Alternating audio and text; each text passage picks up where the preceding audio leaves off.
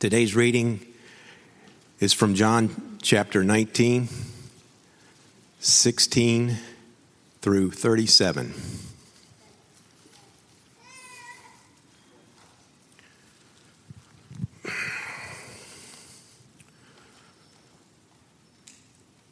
So they took Jesus, and he went out, bearing his own cross,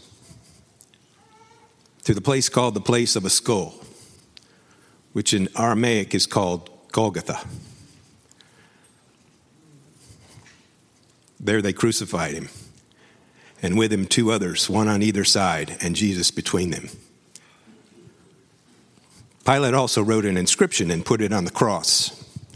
It read, "Jesus of Nazareth, the King of the Jews." Many of the Jews read this inscription, for the place where Jesus was crucified was near the city, and it was written in Aramaic, in Latin, and in Greek.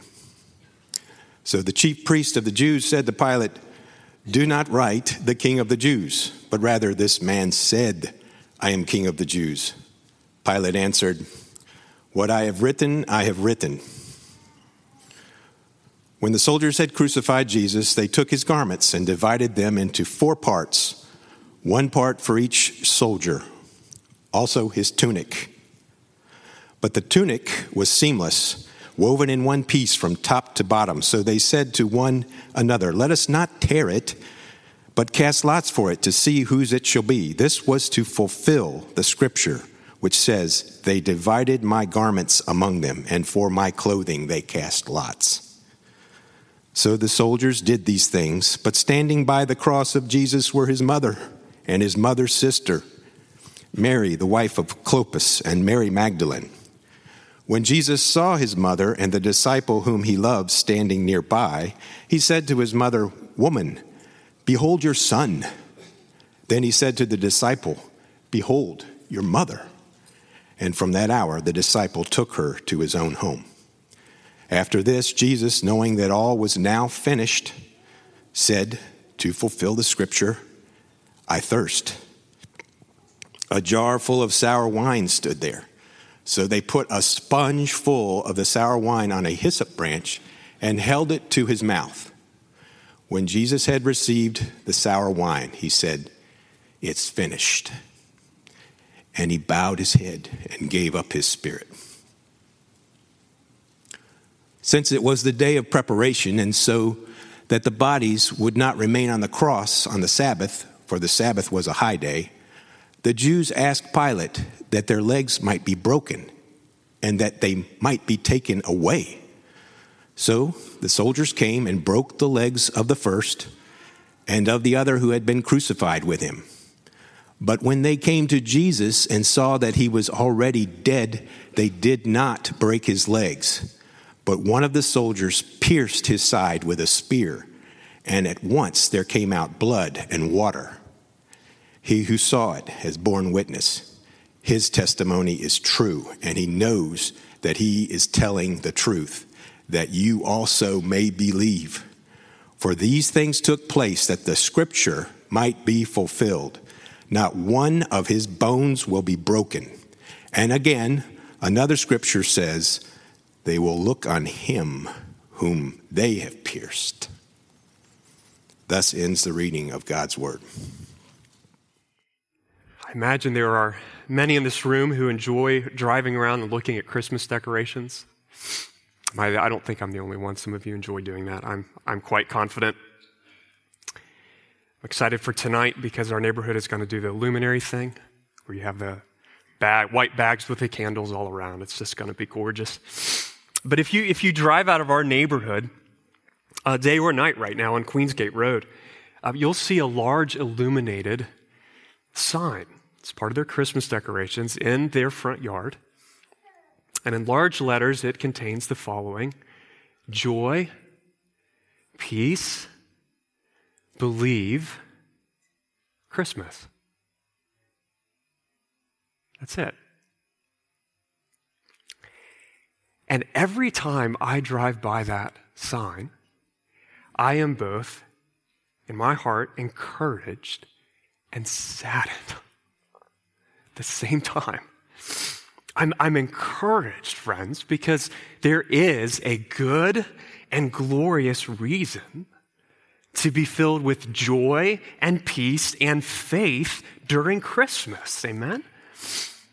But I'm saddened because the sign does not give the reason at all. And in so many ways, I think that's the spirit of our age. You know, deep inside, we long for joy, right? We long for peace. We long for something. Even if you don't call yourself a Christian, I'm willing to bet that you too long for something real to believe and to build your life on. That's human. But frankly, we don't culturally seem to know where to find that. So you go to the mall or you walk into Starbucks, and what do you see right now? What will you see this afternoon? All manner of festive holiday decorations, trappings of Christmas that suggest quite strongly there is something going on in this season that is really worth celebrating, right? But many of them don't say what it is because we're not collectively sure what it is. Well, the Bible has an answer to that question. And it's not the resilience of the human spirit or believing in our better angels, okay? The joy and peace and hope for tomorrow that Christianity offers you, friend, has everything to do with an announcement found in the Gospel of John, chapter 1, that we read nearly 2 years ago. Listen. And the Word became flesh and dwelt among us, and we have seen his glory. Glory is of the only Son from the Father, full of grace and truth. And from his fullness we have all received grace upon grace, for the law was given through Moses. Grace and truth came through Jesus Christ. No one has ever seen God, the only God, who is at the Father's side. He has made him known. Or as the angel declares in Luke 2:11, for unto you is born this day in the city of David a Savior who is Christ the Lord. Okay, that is the reason for joy and peace and faith, everything that's on that sign, right? At Christmas. The God who created the world and everything in it hasn't abandoned us in our broken state, alienated from him and estranged from one another. He's come to us, friends. He's walked among us. He's carried our griefs and our sorrows and done that all the way to the cross, to bear our curse and die our death, that the judgment of God might not be the final word over our life. And so in a real sense, Jesus was born to die. That's why he came into the world in the first place. His death in John 19, what we just read, is the moment the entire gospel has been anticipating and building toward. Because it's what Jesus does right here, friends, that actually makes Christmas good news. If you take this chapter out of the Gospel of John, we don't have good news.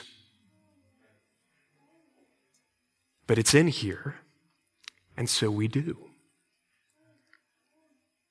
Because Christmas tells us that we need a Savior, and in Jesus, God has become the Savior we desperately need. That's the good news of Christmas. And if you know something about photography or art, you might be familiar with this idea of a focal point. Okay, or maybe some of you physicists in the room are tracking with that. What's that? Well, it's part of the image that's most in focus, right? It's the center of attention or interest, the focal point, if you would, of the entire Bible, Gospel of John included, is the sacrificial death of Jesus. It's what happens right here in this chapter. So, what comes into focus? Here's the question.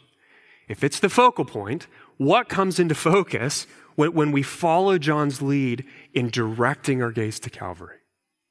What comes into focus? I think at least 6 considerations come into view here. Yes, that means this is going to be a 6-point sermon.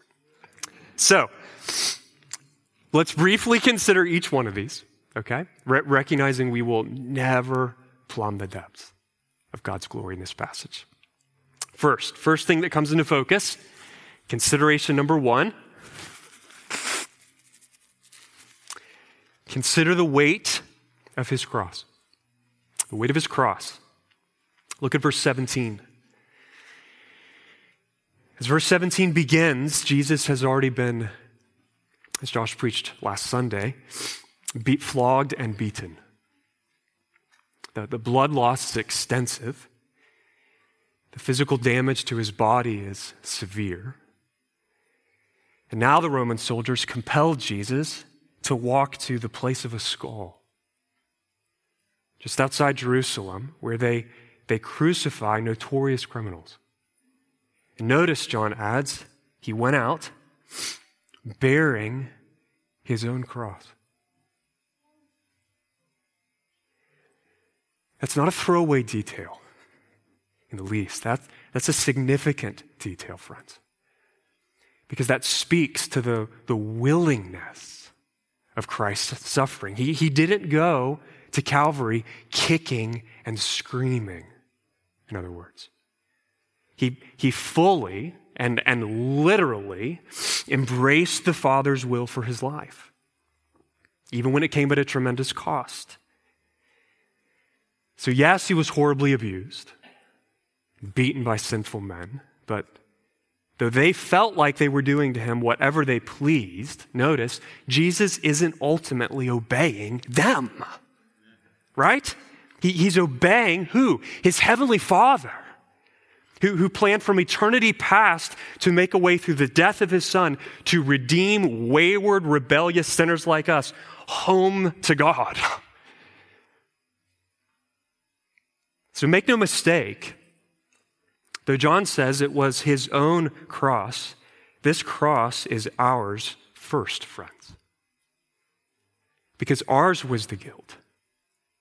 And ours was the condemnation. And he willingly carried it for our sake. And actually, Hebrews 13:11 compares Jesus' actions here, right here, to the animal sacrifices on the Day of Atonement under the Old Covenant. Listen.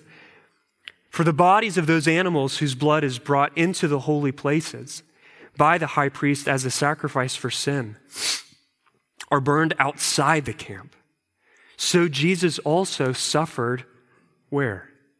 Outside the gate, in order to sanctify the people through his own blood. And suffer he did, friends. John doesn't linger long on the details. But in verse 18, look there. When he writes, there they crucified him. We need to think about what that means. Because crucifixion was arguably the worst penalty Rome could inflict. And they were into cruel forms of punishment. And this was the worst by far. In fact, it was so painful that Roman citizens were not even allowed to be crucified unless the emperor himself authorized it. So when they crucified Jesus, they stripped him naked and nailed his hands to a horizontal beam, and then dropped that beam into a slot on a vertical post, to which they then nailed or tied his feet. So to take a full breath, you had to open your chest cavity, you had to either pull yourself up with your arms or push up with your legs, both of which created excruciating pain. But it's kind of pick your poison, right? Breathe. or not. And usually this lasted several days until victims eventually died of asphyxiation because they couldn't keep raising themselves up. It was slow, and it was prolonged. It was cruel by design. And yet, the physical suffering of Jesus in that moment is nothing compared to the divine judgment he endured. I mean, have you ever felt, be honest, okay? Have you ever felt the weight, the crushing weight of guilt for something you know you did wrong? Like you can be making dinner and guilt is there. You can be driving to this, running errands and guilt is there. It just follows, right? Some of you have felt that. Imagine bearing the cumulative weight of the sin of the world. Past, present, and future at one time. And then over the course of several hours, the Father pouring out the fury of all his righteous wrath for every evil thought and every evil deed, all at the same time. I mention that because it's important that we know it was not ultimately the Romans who killed him. It was God himself. Isaiah 53:10. It was the will of the Lord to crush him. Such was the weight of the cross. Such was the weight of the cross.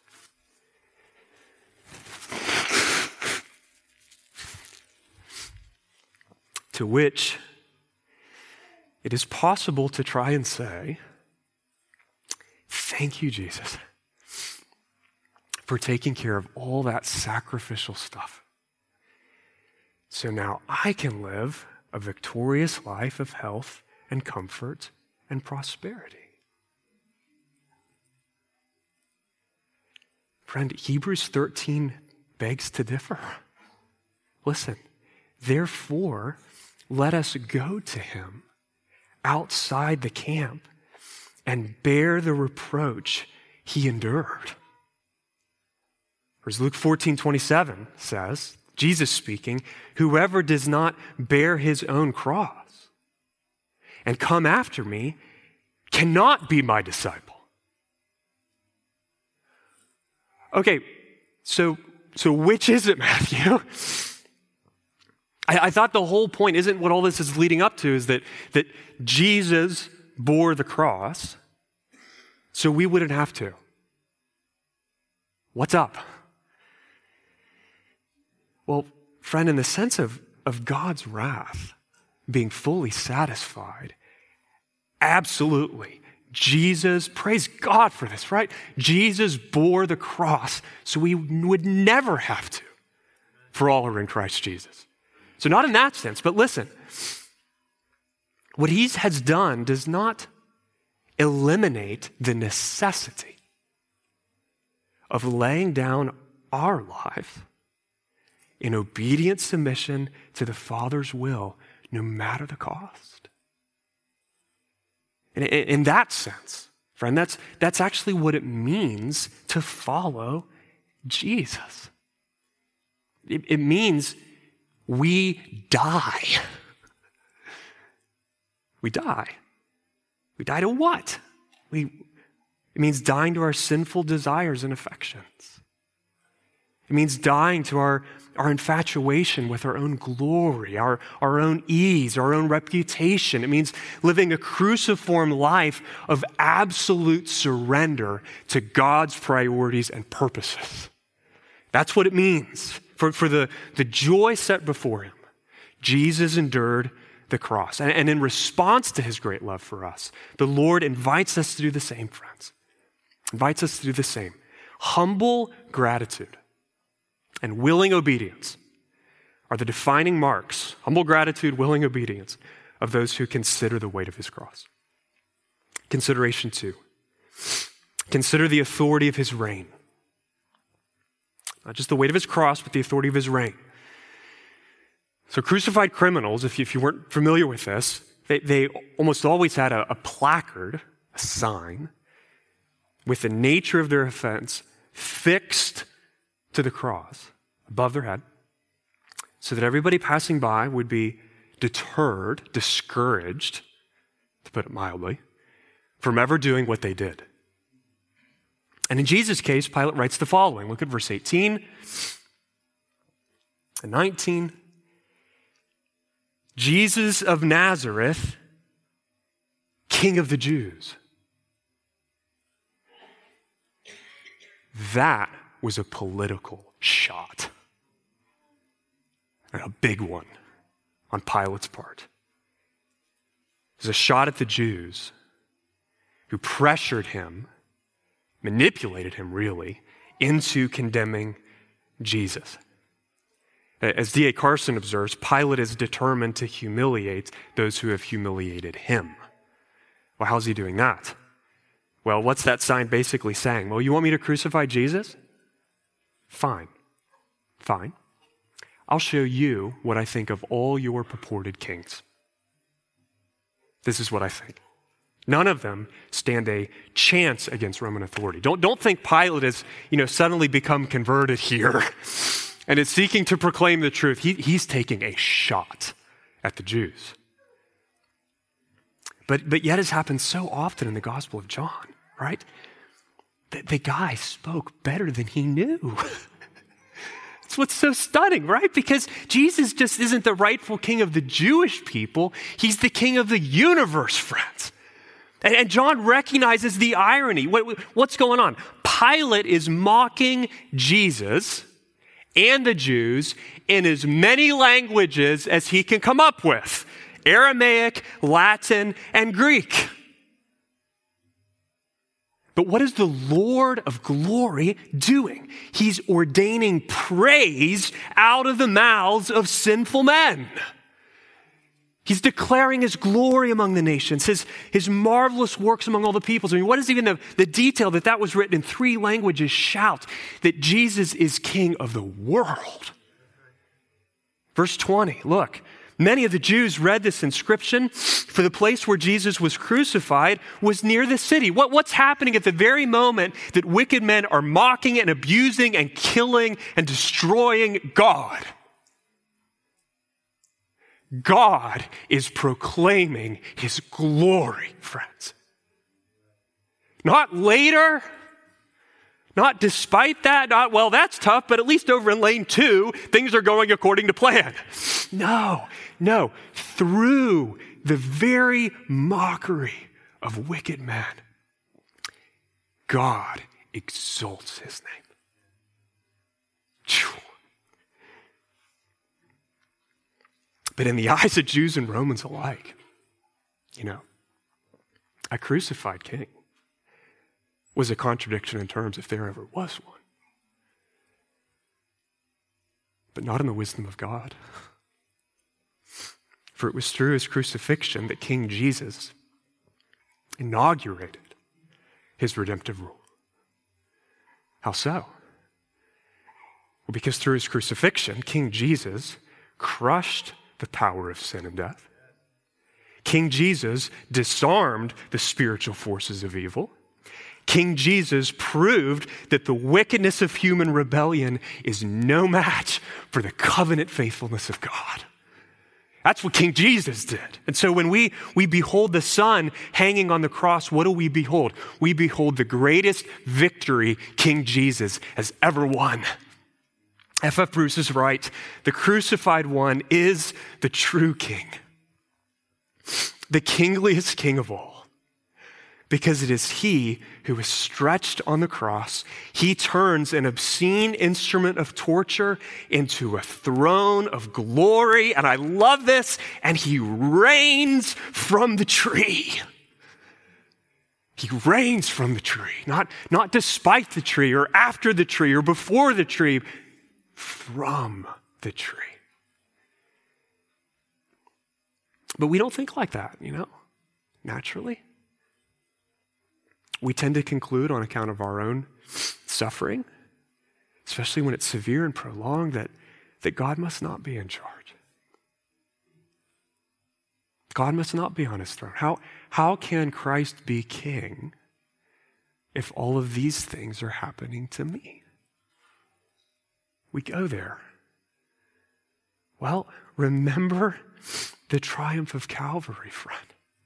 When you go there, remember the authority he exercised at the cross. Remember that ours is a God who demonstrates the might of his sovereign arm by taking the worst acts of evil and redeeming them for his glory and your good. Remember that. The words Pilate refused to alter in verse 21 point to the eternal truth of Psalm 93, verse 1. And listen, these words remained true even in the hour of Jesus' greatest suffering. The Lord reigns. He is robed in majesty. The Lord is robed. He has put on strength as his belt. Yes, the world is established. It shall never be moved. Your throne is established from of old. You are from everlasting. What does that mean? That Jesus is not holding on for dear life when human oppression or human injustice rear their ugly head? Or ruling despite the actions of sinful men? No. King Jesus exercises his reign through those actions. He triumphs in the midst of them. And so as surely as he magnified his glory through the mockery of those who murdered him, so too, Christian, will he bear witness to his power through your suffering. That's how King Jesus rolls. So consider the authority of his reign. Third, consider the fulfillment of his word. The fulfillment of his word. Third thing that comes into focus here. John lingers in a place in this passage that frankly, when I was first reading through this, surprised me. Or at least I thought, well, that seems a little odd. Why would you spend 2 whole verses on how the soldiers divvied up your clothes? I mean, aren't bigger things in the heavenly realms? You know, you're kind of in the middle of saving the world. So, you know, somebody edit that out. You know, it's just, what's up?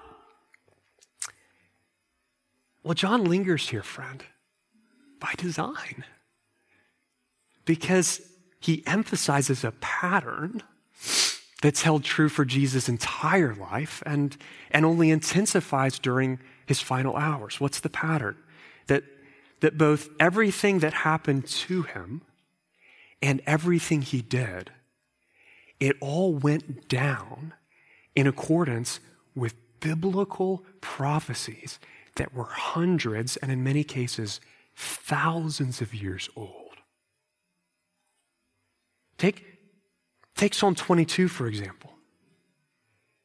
Because we'll look at this, but what's this scream? What's this shout? That it wasn't just like God's word was fulfilled in the big events. God's word was also fulfilled in the little details that make up those big events. So Psalm 22, King David wrote this around 1000 BC, and it describes his experience as a righteous sufferer, sorely attacked and oppressed by his enemies to the point of death. That's pretty much the story of God's people throughout history. But it's not just David's story or even our story. Ultimately, it's Jesus' story, David's greater son. He's the righteous sufferer without equal. Listen to what David says in Psalm 22, verse 18. They divide my garments among them, and for my clothing, they cast lots. 1000 BC. That's exactly what happened to Jesus. You realize that? And John recognizes it. Even the way the soldiers divide Jesus' clothing isn't a random thing or a chance thing. There is nothing random or chance that ever goes down in the universe God rules. Ever. Are these guys doing exactly what they want to do? Absolutely. Oh yeah. But what are they unwittingly doing at the exact same time? They are fulfilling the word of God. They're proving the trustworthiness of his promises. I mean, you could read the placard that Pilate put over Jesus' head and you could think, well, okay, that's funny. Must be an ironic twist of fate. You know, that happens. Well, how about the way they divide his garments in verse 24? An exact fulfillment of Psalm 22:18. Or the way they give him sour wine to drink in verse 28, in fulfillment of Psalm 69, verse 21. Or the way they don't break any of Jesus' bones in verse 33, in fulfillment of Exodus 12:46, Numbers 9:12, and Psalm 34:20. Or the way they pierce Jesus' side with a spear in verse 34, in fulfillment of exactly what Zechariah 12:10 said would happen. 4 times, okay? In John 19, John says that this was to fulfill the scripture. Or to fulfill the scripture, or these things took place that the scriptures might be fulfilled. What is that shout, friends? What's the cross of Christ declaring in those moments? That the word of God is utterly and completely and forever worthy of your trust. Not just in the big things or the big ideas, but in the little details, the smallest parts, the seemingly tiniest promises, including the actions of sinful men. Remember that, friend. The fact that everything taking place in this chapter goes down exactly the way God said it would go down. What's that do? That confronts us with the glory of a God who keeps his promises and works all things according to the counsel of his will. Think of it this way. When God says in his word, something will happen, it happens. 100% of the time. His word is worthy of your trust, friend. It's not just more worthy than other things, it is utterly worthy of your trust. So when you come across something specific in the next year in God's word, and you think, I don't like that, or that's hard to understand, or that has yet to come to pass, so how can I know that's actually true? And you think, well, why should I even believe that? Here's what you need to do. You need to remember the cross of Jesus Christ. Remember how all the things God promised long beforehand would happen went down exactly the way he said they would happen. Remember that. It didn't happen by accident or chance. It happened because God was self-consciously fulfilling his word. Here's the fourth consideration we need to keep in view. Consider the tenderness of his care. So the weight of his cross, the authority of his reign, fulfillment of his word. Fourth, the tenderness of his care. Look at verse 24.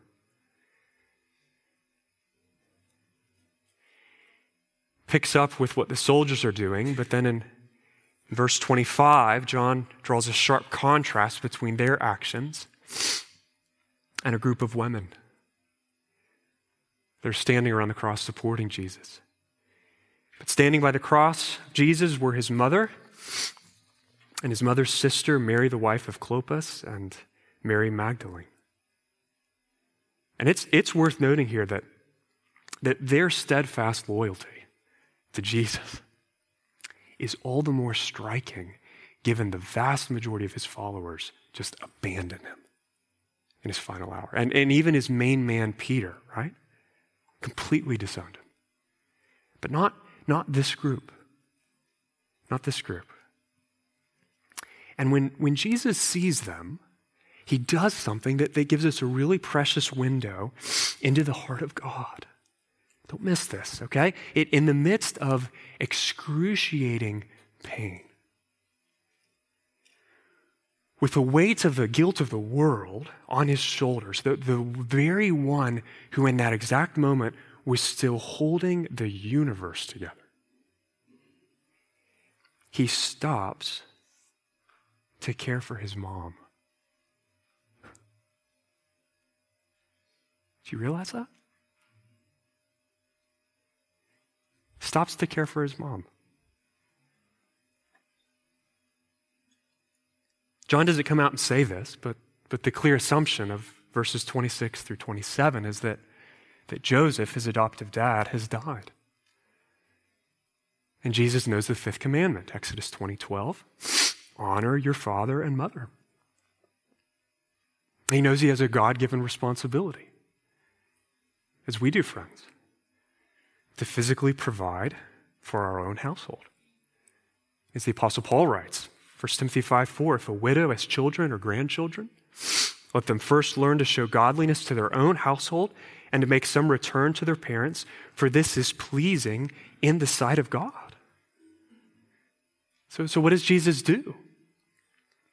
Well, he entrusts his mother Mary to the disciple whom he loved, presumably John. And to her he says, behold your son. To him he says, behold your mother. Notice, even at the height of his suffering, Jesus isn't using his suffering as an excuse to avoid doing the Father's will. Do you see that? He didn't say, you know what, God, I'm dealing with a lot of issues right now.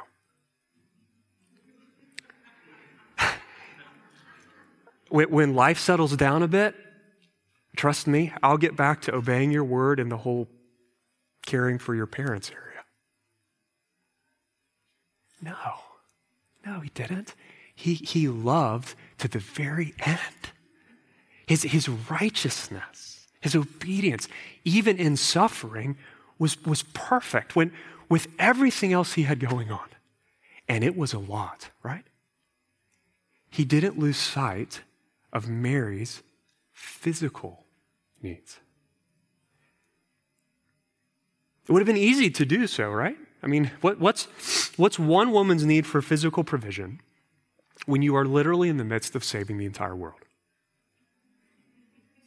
But Jesus doesn't cut his losses. Do you see that? Because he's the God who stops for one, friends. He sees you too. Even if you're a widow, even if you're increasing in age and you can't see and you're pretty much dependent on other people to take care of you, what do you need to know? What does the cross of Jesus Christ bring into view, bring into focus? You are not hidden from your God.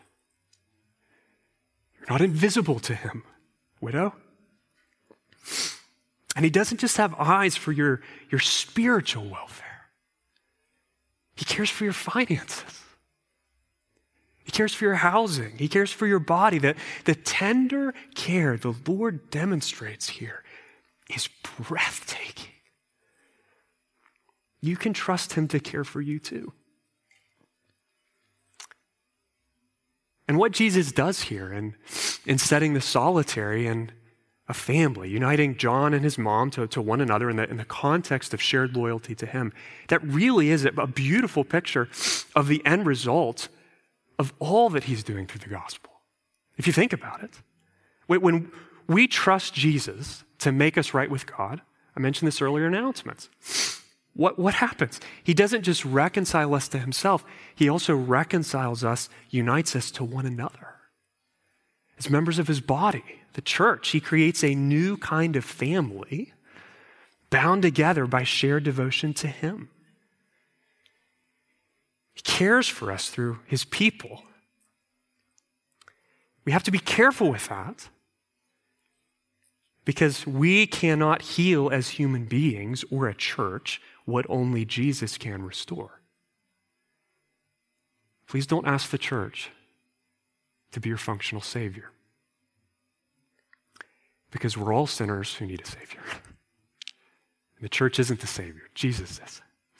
But one of the sweet ways our Savior, King Jesus, cares for us is through the spiritual family of his people. He knows your frame. He knows your desire and need for human companionship. Notice he doesn't say to Mary, surely, Mom, Psalm 63, 73, I'm enough for you. No, he leads her to John, and John takes her into his home. It's the tenderness of his care and an obedient response to that kind of love for us, friends. May we be a people that do the same for one another over and over and over again. Consider the tenderness of his care.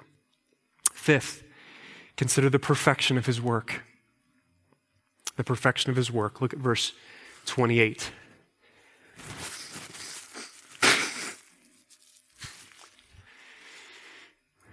What's John write? After this, Jesus, knowing that all was now finished. Knowing what was finished? Well, John 17:4. All the work of salvation for mankind that the Father sent him to accomplish. So through his perfect obedience in life and death, he earned a spotless righteousness for us in the Father's sight. And as he hung suspended between heaven and earth, he received in his body and soul the divine judgment we deserve. He atoned for our guilt. He paid our debt. No more sacrifice for sin remained. And Jesus knew it. That's the point.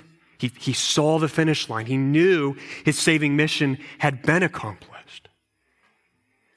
And so with blood dripping from his mutilated body, he asked for a drink for his parched throat so that he could cry out the best single word that the world has ever heard. Tetelestai. Or in Greek, it's finished. It's finished. Not, well, that's all I can do, folks. Or, Father, I guess you'll have to take things over from here. Or sorry, I couldn't stay longer, guys. No, not at all. Mission accomplished. Work completed. Redemption secured. Death destroyed. Salvation won. Hell defeated. Heaven opened. What God promised. What God promised all the way back in Genesis 3:15. Very beginning of the story. When we messed it up big time. What did he promise? That one day the offspring of the woman would crush that serpent's head. That's what Jesus brought to pass. That is finished. And he didn't do it the way God's people, the Jews, expected. He didn't show up and rescue them from physical slavery to the Romans. He came to rescue them from spiritual slavery to sin and death, right? And in the process, what did he do? He inaugurated a cosmic renewal where one day all things will be made new in a physical sense. So right now we're waiting for it to come to pass, but the necessary work is complete, Jesus announces. There's no more sacrifice for sin remaining here. Hebrews 10, verse 11. And every priest stands daily at his sacrifice, Old Covenant, offering repeatedly the same sacrifices which can never take away sin. Major contrast. But when Christ had offered for all time a single sacrifice for sins, he sat down. He sat down at the right hand of God, waiting from that time until his enemies should be made a footstool for his feet. For by a single offering, he has perfected for all time those who are being sanctified. Listen, friends, when Jesus sits down, it's not because he's tired. or because he needs a break. Jesus sits down because no more work for your salvation remains. That's why he sits down. And that is what makes a legal spirit. An attitude that tries to earn or maintain love, favor from God through obedience to God. Such an affront to the glory of Christ. Let me illustrate. We can do this in subtle ways. Say I make a really big mistake and I don't do something hypothetically that I told my wife I would do. Hypothetically. It's all hypothetical. How should I respond? Well, I should apologize, receive the gift of forgiveness, thanks be to God, and move on. What am I sorely tempted to do, though? To try and atone for my iniquity by doing all kinds of good things to make up for my sin. Right? We do this in relationships all the time. So I don't say it, but I'll clean things she didn't ask me to clean. I mean, we're laughing because we can relate, right? Not because this is good, I hope. If you think this is good, hold on. I'm about to indict myself, okay? I'll work hard to keep the boys from bothering her. I'll offer to cook dinner. I basically put myself on self-imposed relational probation until I feel like I've done enough penance to adequately repay my debt. Ever done that? Well, what's the problem with that kind of response to the grace of the conviction of sin? I'm essentially saying, Jesus, I know you said the work of salvation is finished, that no more sacrifice for sin remains, but I think you failed to bear some of the suffering I deserve. And I think you failed to earn a bit of righteousness that I need to earn. I'm really grateful for all you've done to help me, but God helps those who help themselves, right? Why do I, here's the indictment, why do I desperately want to add my work to Christ? You realize that. It's not like it just happens. I want to. Why? Why do I want to add my work in the mix? Is it not because of the pride in my heart that wants the ego boost of knowing I think I contributed even a little something to my salvation? Lord, have mercy, right? It feels humble to walk around with our heads hung low, beating ourselves up for all we've done wrong, saying things like, I just can't forgive myself. Friend, in reality, that's the height of pride. The height of pride. Why? Think of it this way. Behind every human attempt at self-atonement, because that's what that is, okay, is a lingering, arrogant, prideful unbelief in the sufficiency of Jesus' sacrifice. That's the problem. We display the same attitude when we put other people who've sinned against us on their relational probation, right? Forcing them to kind of grovel in the dust a bit before we're willing to forgive them. So whether we have sinned or we've been sinned against, how foolish is it, friends, for us to try and finish ourselves or make someone else finish a work of forgiveness and cleansing and salvation that Jesus Christ himself says, it is finished. That's folly.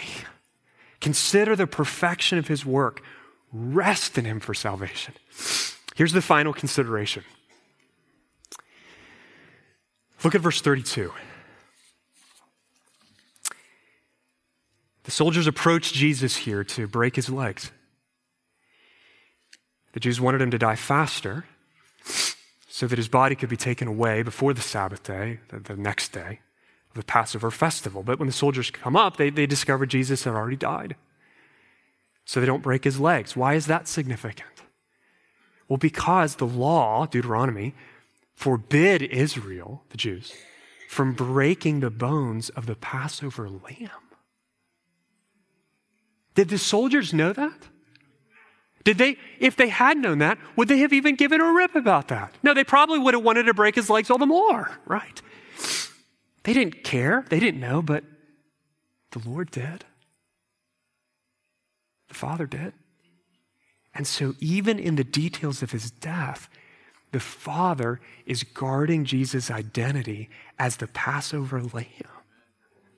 A final sacrifice that would enable the judgment of God to pass over all who trust in him. And so just to make sure he's dead, the soldiers, verse 34, pierced Jesus' side with a spear, and at once there came out blood and water. That's weird. No, that's a picture of the fullness of our salvation. That notice the second scripture John quotes and sees fulfilled when Jesus' side is pierced, verse 37, comes from Zechariah 12:10. I want you to listen to how the Lord describes this day of salvation that he said several hundred years before Jesus died was coming. Listen, and I will pour out on the house of David and the inhabitants of Jerusalem a spirit of grace and pleas for mercy, so that when they look on me, on him who they have pierced, they shall mourn for him as one mourns for an only child, and weep bitterly over him as one weeps over a firstborn. What is this spirit of grace and pleas for mercy stuff? Well, it's a heart of repentance. It's a heart attitude God promised to work in his people, heart that actually grieves the guilt of our sin. But notice how the Lord also promised that their sorrow for sin would have a focal point when they look on who? Me. On him whom they have pierced, they shall mourn for him. Who does the Lord say will be pierced by his rebellious people? It's not a random him, the Lord says, it's me. It's God himself. The Lord promises a coming day when his people would recognize the depth of their guilt. A guilt that culminated in responsibility for the death of the firstborn son of God. And on that day, God said, when they come to their senses, so to speak, and cry out to the Lord for mercy, what will happen? Zechariah 13:1. On that day, there shall be a fountain opened for the house of David and the inhabitants of Jerusalem to cleanse them from sin and uncleanness. God promised that. And so the water and the blood flowing from Jesus' wounded side, they represent something biblically. A fountain of salvation.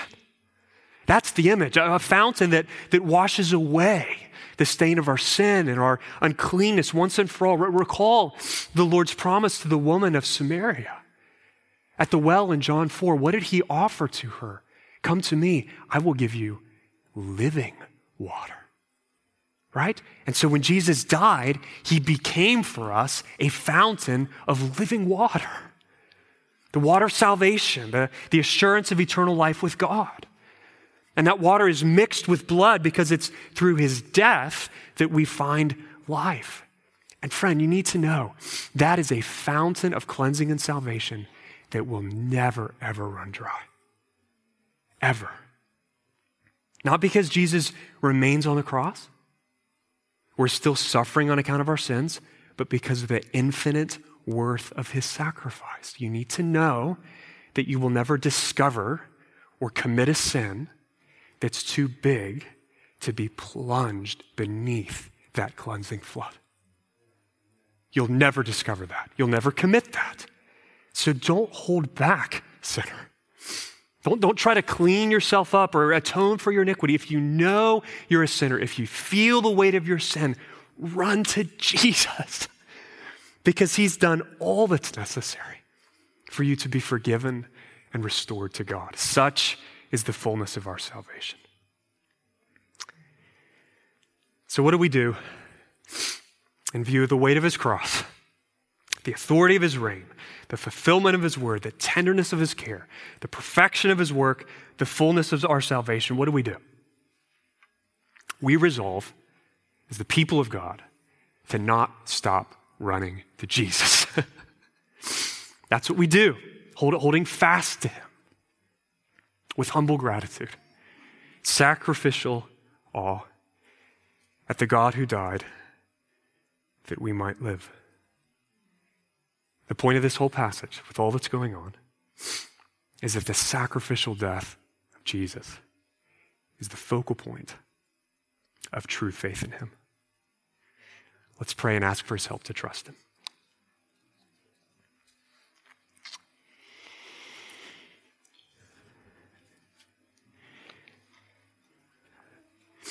Jesus, the facets of your glory that we have looked at in this passage are just the outskirts of your ways. But what we see, Father, gives us great reason for joy and gratitude and thanksgiving, especially at Christmas. Thank you, Jesus, that you were born to die, that through your death we might have everlasting life. Lord, we ask this morning that you would increase our faith in your finished work. And as we express our trust and gratitude for you in song and then share the Lord's Supper, would you increase our confidence, Jesus, that you are the perfect Savior we so need. Thank you for being our King. In your name we pray. Amen.